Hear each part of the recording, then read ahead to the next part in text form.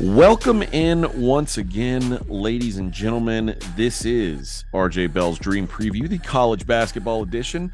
I am AJ Hoffman. He is Griffin Warner. Griffin, how we doing, man? It's a good part of the year. We're both unfortunately I did not continue our unbeaten streak on the pod. We had gone 3 straight 2-0s. I'm sorry to let everybody down, but it's been a great season so far. So you're saying in the last 4 pods, we're a paltry 7-1 on best bets? I mean, could be a little bit worse. I think on average we'd be 4-4 if you weren't an expert like AJ and I. But it's been a good year. I'm sorry to let the people down. Sorry to all of Wisconsin. I had too much faith in a Badgers team that seemed like they got ran out of the building. Yeah, not the best badge performance, and Illinois is a tough team to call because I think it's certainly a different team than what we saw early in the season. I think that's the best way to put it. Is they're a lot better than they looked early on. It seemed like they've sort of found themselves a little bit. So maybe I'm certainly going to be careful fading that team going forward. But it happens. We'll and you know what, Griff? The great thing is, we've got this episode to go 2-0 and get us right back on track. So Sounds all good. is well, my friend. We will go our usual format where we go through the 4 big games of the week, and that's for Monday through Thursday games. And then we'll give our best bets, and we'll probably give you a promo code, help you save some money along the way. That's usually the way we like to roll. So let's jump into it, and let's start in the Big 12, I guess, where we have your alma mater, Texas, second pod in a row. We're talking about them because they played Tennessee. I was like, ooh, if you give me 8 points, I'm going to like Tennessee. And the final score, let's just say the final score was closer than the game was. Texas absolutely got mollywopped by Tennessee, and Texas got it a little closer late in the game than it should have been, but they were completely outplayed, mostly due to the fact that they got dominated on the glass. I think that was and they couldn't make a shot for one. If you recall, if you've seen much of Baylor, they're playing a lot better of late. They've recently creeped back into the top 15 in KenPom. The concern remains, how well can they shoot away from home? Because that tends to be a problem. 3-point shooting drops about 5% away from home, which at home, they're like a top 40 3-point shooting team. On the road, they're like 180. And they shoot constantly. They shoot about as much as anybody. So those going in is obviously key to them. They are bottom 10 nationally in terms of points off of 2-pointers. But I do think that Baylor, being an elite offensive rebounding team, gets them some extra chances. I kind of lean to the Bears here. The Horns have only had the one loss at home, and that was the blowout to Kansas State. But the Tech game, the TCU game, those were 1-possession games. The Rice game went to overtime, although there were some wild circumstances going on when Yes, that game happened. I'm projecting this as Texas -3. If I get 4 or better, I'm probably going to be a Baylor man. What about you? Ooh, I would never say that I'm a Baylor man personally, but maybe that's because of my allegiances. So currently we have a 3 or 3.5. It looks like in the market. Yeah, that's kind of what I'm projecting. Yeah, nice projection. I think I'm interested in the Baylor side more so than the Texas one. It was not really a great performance in Knoxville. Tough place to play. Really, to me, it looked like just men against boys on the interior. Tennessee, I think you mentioned that they have an incredible 3-point percentage defense on our last pod, and it was like kind of surprising. But I don't know that Texas was the team to change that. Certainly didn't look good. Some of the shots that Marcus Carr was putting up looked really awful late. Yeah, he had an egg in the first half. 0. Yeah, I don't think that I've been quiet about not really trusting this Texas team as highly ranked or rated as it is. I do think that there's a different situation at home this year where now that they're in the Moody Center, they're not playing in the Frank Irwin Center, which was just the drum as it was called, because it was honestly so monstrous. It had just so much empty space that really didn't give much of a home court advantage. Can't really explain why a very similar offense like Kansas State went off the way it did. They shot really well, of course, but I think there's also a lot of problems in a 141.4 offensive efficiency allowed. Not great in that one, but I do see Jerome Tang, a former assistant of Scott Drew, with kind of a similar style, which is shoot a lot of threes. And it worries me if Texas is not going to be able to defend that. I imagine that they'll probably take some clues or keys from that matchup and will probably play a little bit more aggressively on perimeter defense. But as you said, Baylor's going to go on the road and they're going to launch a ton of threes. It's hard to really trust those to go in, especially I think against a Texas team that should be pretty motivated. I think there's some clear parallels to that K-State loss. And I don't know that there's enough here for me to want to back a Baylor team that I think can kill anyone if they shoot well. It's just really hard to trust that on the road. Yeah, tend to agree. It's probably going to be a stay away for me, but like I said, if I can get a good 4, a solid 4, I'll probably at least start to take note. Let's move over to the Big Ten, and Indiana is going to be at Maryland. We're going to project Maryland about a 2-point favorite. And Indiana's been kind of a different team since they got Race Thompson back from injury. I think it's not like Race Thompson's some sort of great player, but I do think that Race Thompson, it helps TJD, who is a great player. It helps open things up for him, and that in turn opens things up for their shooters outside.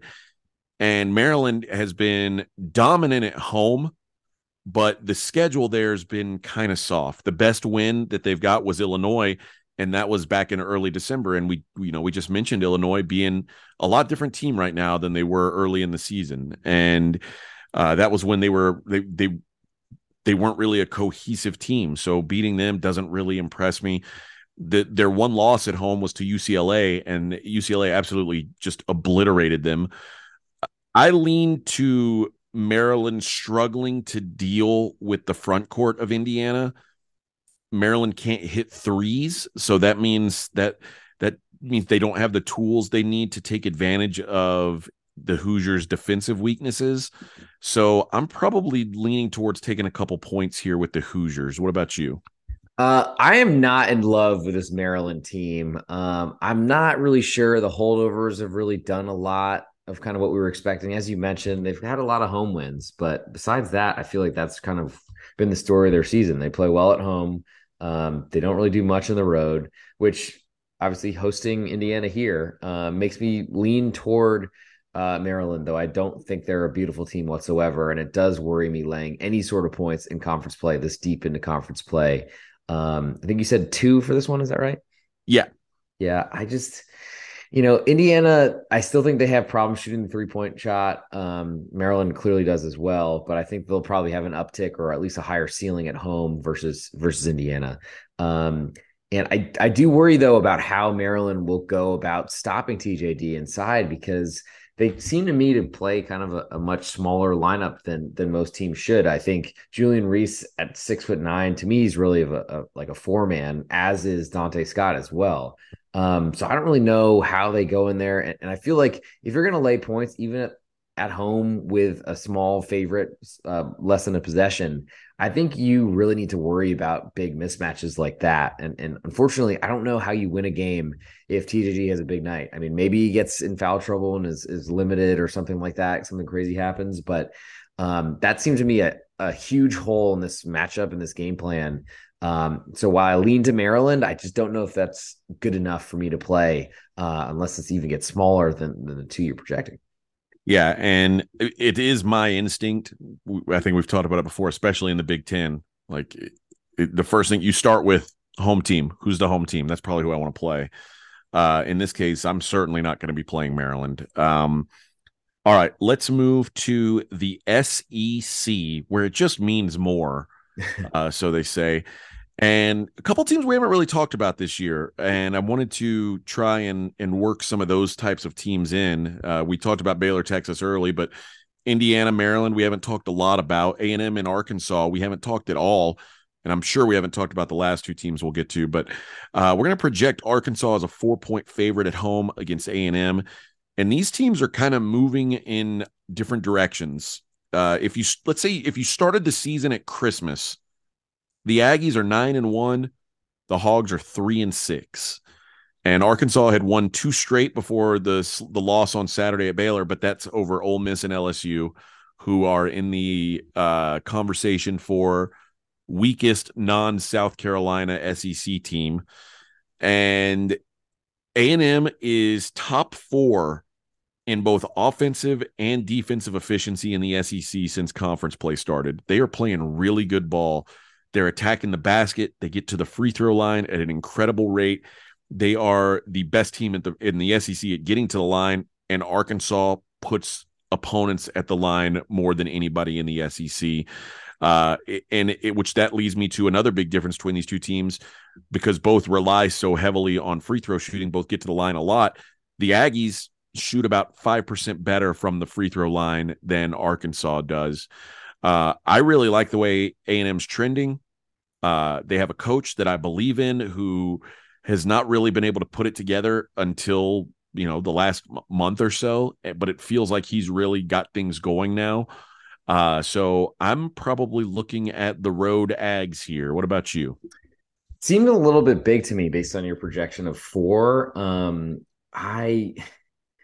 I don't really know what to say about Arkansas. I keep waiting for them to wake up and become the team that a lot of people had as a top 10, potentially a not a long shot to win the national championship. But maybe they've lost too much with Nick Smith Jr. not really being available to them at all this season. Trayvon Brazile with his ACL injury. And it might be one of those things where when you lose 2 important players we've seen them lose – win 2 of their last 9. So that's pretty rough. And I think if I'm counting it right, 3 of their 9, 3 of 9. They beat Missouri. Thank you. Sorry. And so I feel like there's some value in going against Arkansas because there's still a lot of belief in the marketplace that Arkansas is still this team that is going to turn around. And maybe we should kind of give up on that idea because ultimately they're not the same team. They're not as talented. They have a huge hole in 3-point shooting, which is scary. I do wonder what A&M will look like in a road game because they're ultimately, I think they're so reliant on forcing turnovers and their defense. Maybe it doesn't succeed as well against a 6'7" point guard and Anthony Black. But ultimately, I feel like they can get into Arkansas and make it really hard for them to shoot, which they can't do or haven't proven they can do. So I lean to the Aggies just with you as well. And I think what you said is apt because they won at Florida, they won at South Carolina, and winning at South Carolina doesn't say much. Then they got handled pretty well at Kentucky, although Kentucky, that's we're talking about a week ago. Kentucky's playing pretty good ball right now, so maybe it's not a shame to lose at Rupp there. But then they came back and they not only won at Auburn, they dominated Auburn on the road. So maybe I'm getting to a point where I can trust A&M a little bit away from home. And KenPom made 6-game 5. So if I'm short at 4, I'd be surprised if the numbers way off that because we've talked about it before. The market very often just uses KenPom's numbers to open. So I would imagine you'll be able to find a 4, if not a better number than that. Although, when openers if you're betting the morning of, maybe that money changes. But so AJ, I'm kind of interested because I feel like there is some value in going against KenPom numbers when they're so strongly built on what you've done. And I think we're now at the point of the season where preseason projections and things like that are officially out from KenPom. I still don't really know why they're included. But it's funny that you say that because I tend to agree, but Arkansas was projected they were 14th in KenPom to start the season. Right now they're 21. You can't tell me that like Arkansas has done the 21st best job of any team this season. Like clearly preseason is included in this because like you just said, they've lost 6 of their last 9. Like there's no way you can look at this team right now and say, yeah, this is a top 25 team in the country based on what they've done this year, because it's just not true. I think the 11-1 start with some good wins over Oklahoma, a decent Troy team, Creighton, a No, loss, Creighton, they but lost. Yeah. not an ugly loss, and something No. that probably doesn't hurt them metrics wise. It might be one of those where like if you start the year off really well and you lose some players, you might be overvalued because unfortunately that's where the metric systems do. They treat you on the season. They don't really treat you in your last 5, 10 games, however that goes. So I think there might be some value going against Arkansas until that KenPom number gets a little bit more realistic. All right, let's go to a place we haven't gone this year, Conference USA. That's right. Florida Atlantic at UAB. We're projecting UAB -1 here. These are the two best teams in Conference USA. All due respect to North Texas. And the UAB game that was in Boca Raton was about as close as it could be. UAB was up 82-76 in that game with 3:48 to go, and the Owls finished on a 12-4 run. That's an ugly loss. John L. Davis scored 38 points for FAU in that game, and that was one of those that in hindsight, UAB is going to look back at it and go, man, everything went our way, and we still lost that game. UAB shot 50% from three in that game. They won the turnover battle. If you shoot 50% from three and you win the turnover battle, you almost always win those games. And they did not.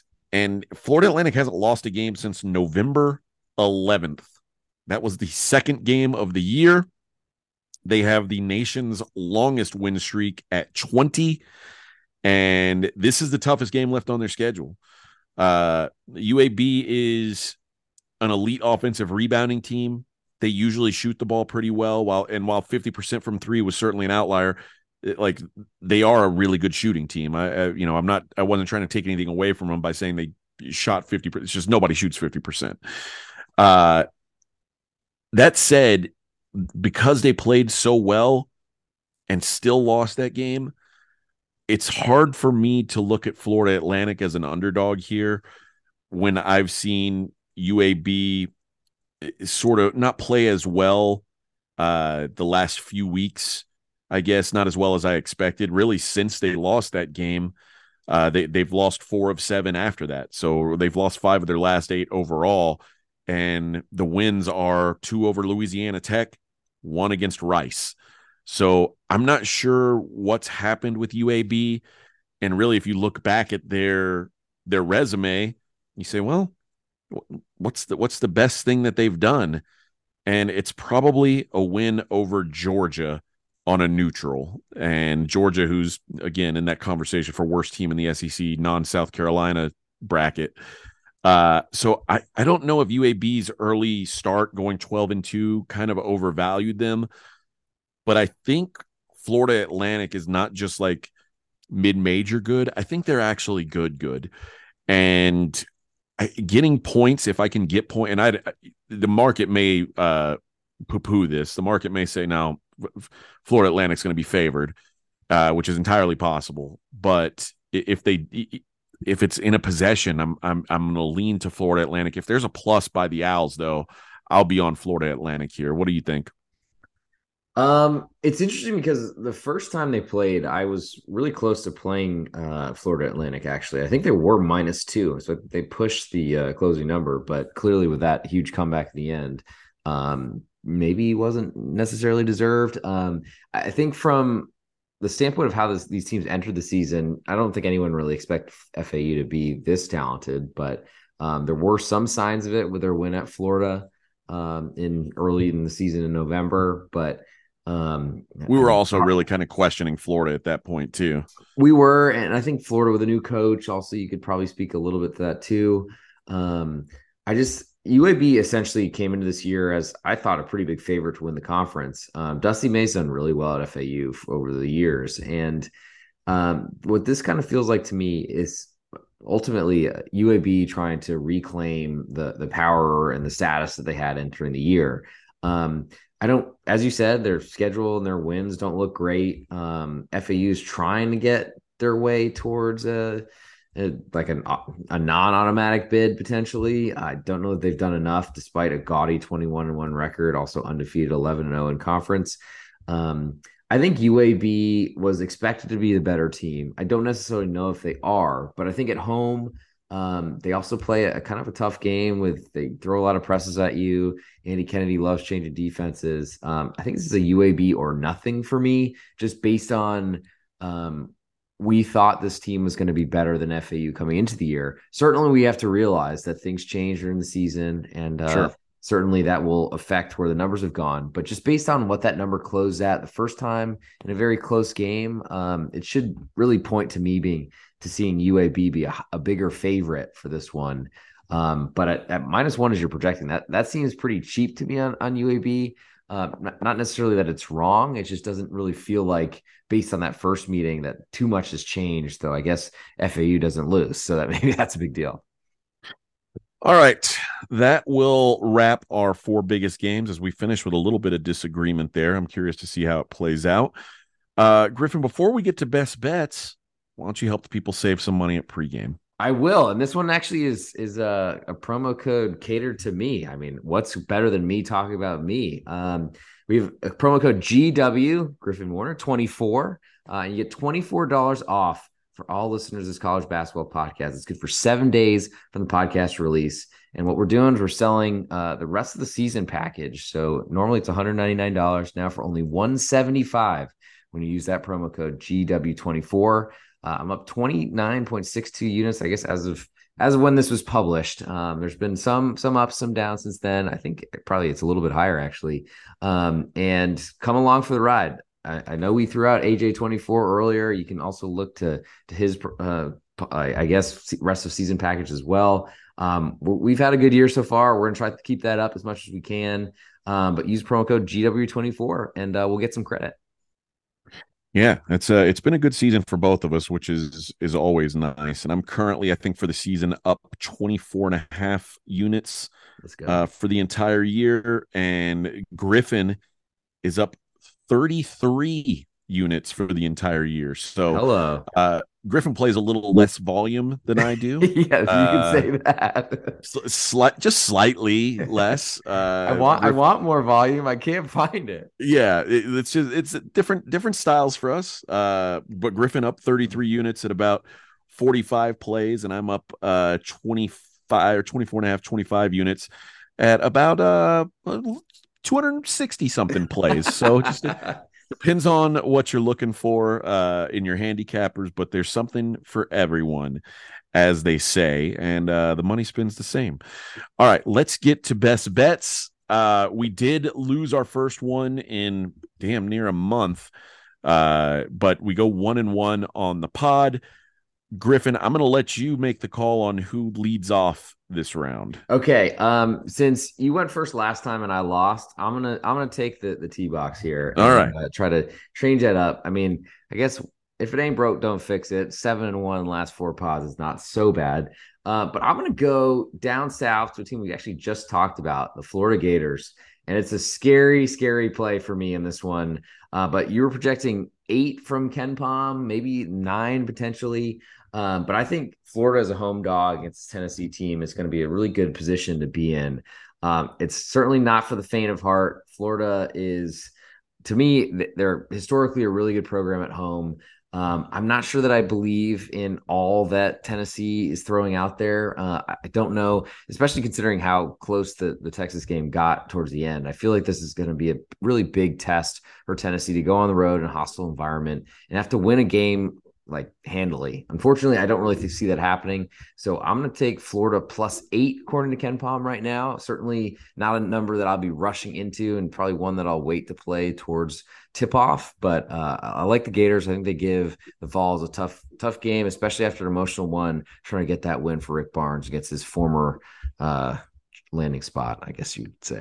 And it is a rivalry game. Certainly, I'm scared to play against Tennessee right now. I bet. It's a scary proposition. Certainly, they are a force at the moment. I'm gonna go out to the WAC, and I'm gonna play Stephen F. Austin, projecting them a 1-point favorite on the road at New Mexico State. And the downside is Stephen F. Austin's lost their last 2 road games, which I'm guessing that's part of why we're getting them a little cheap here.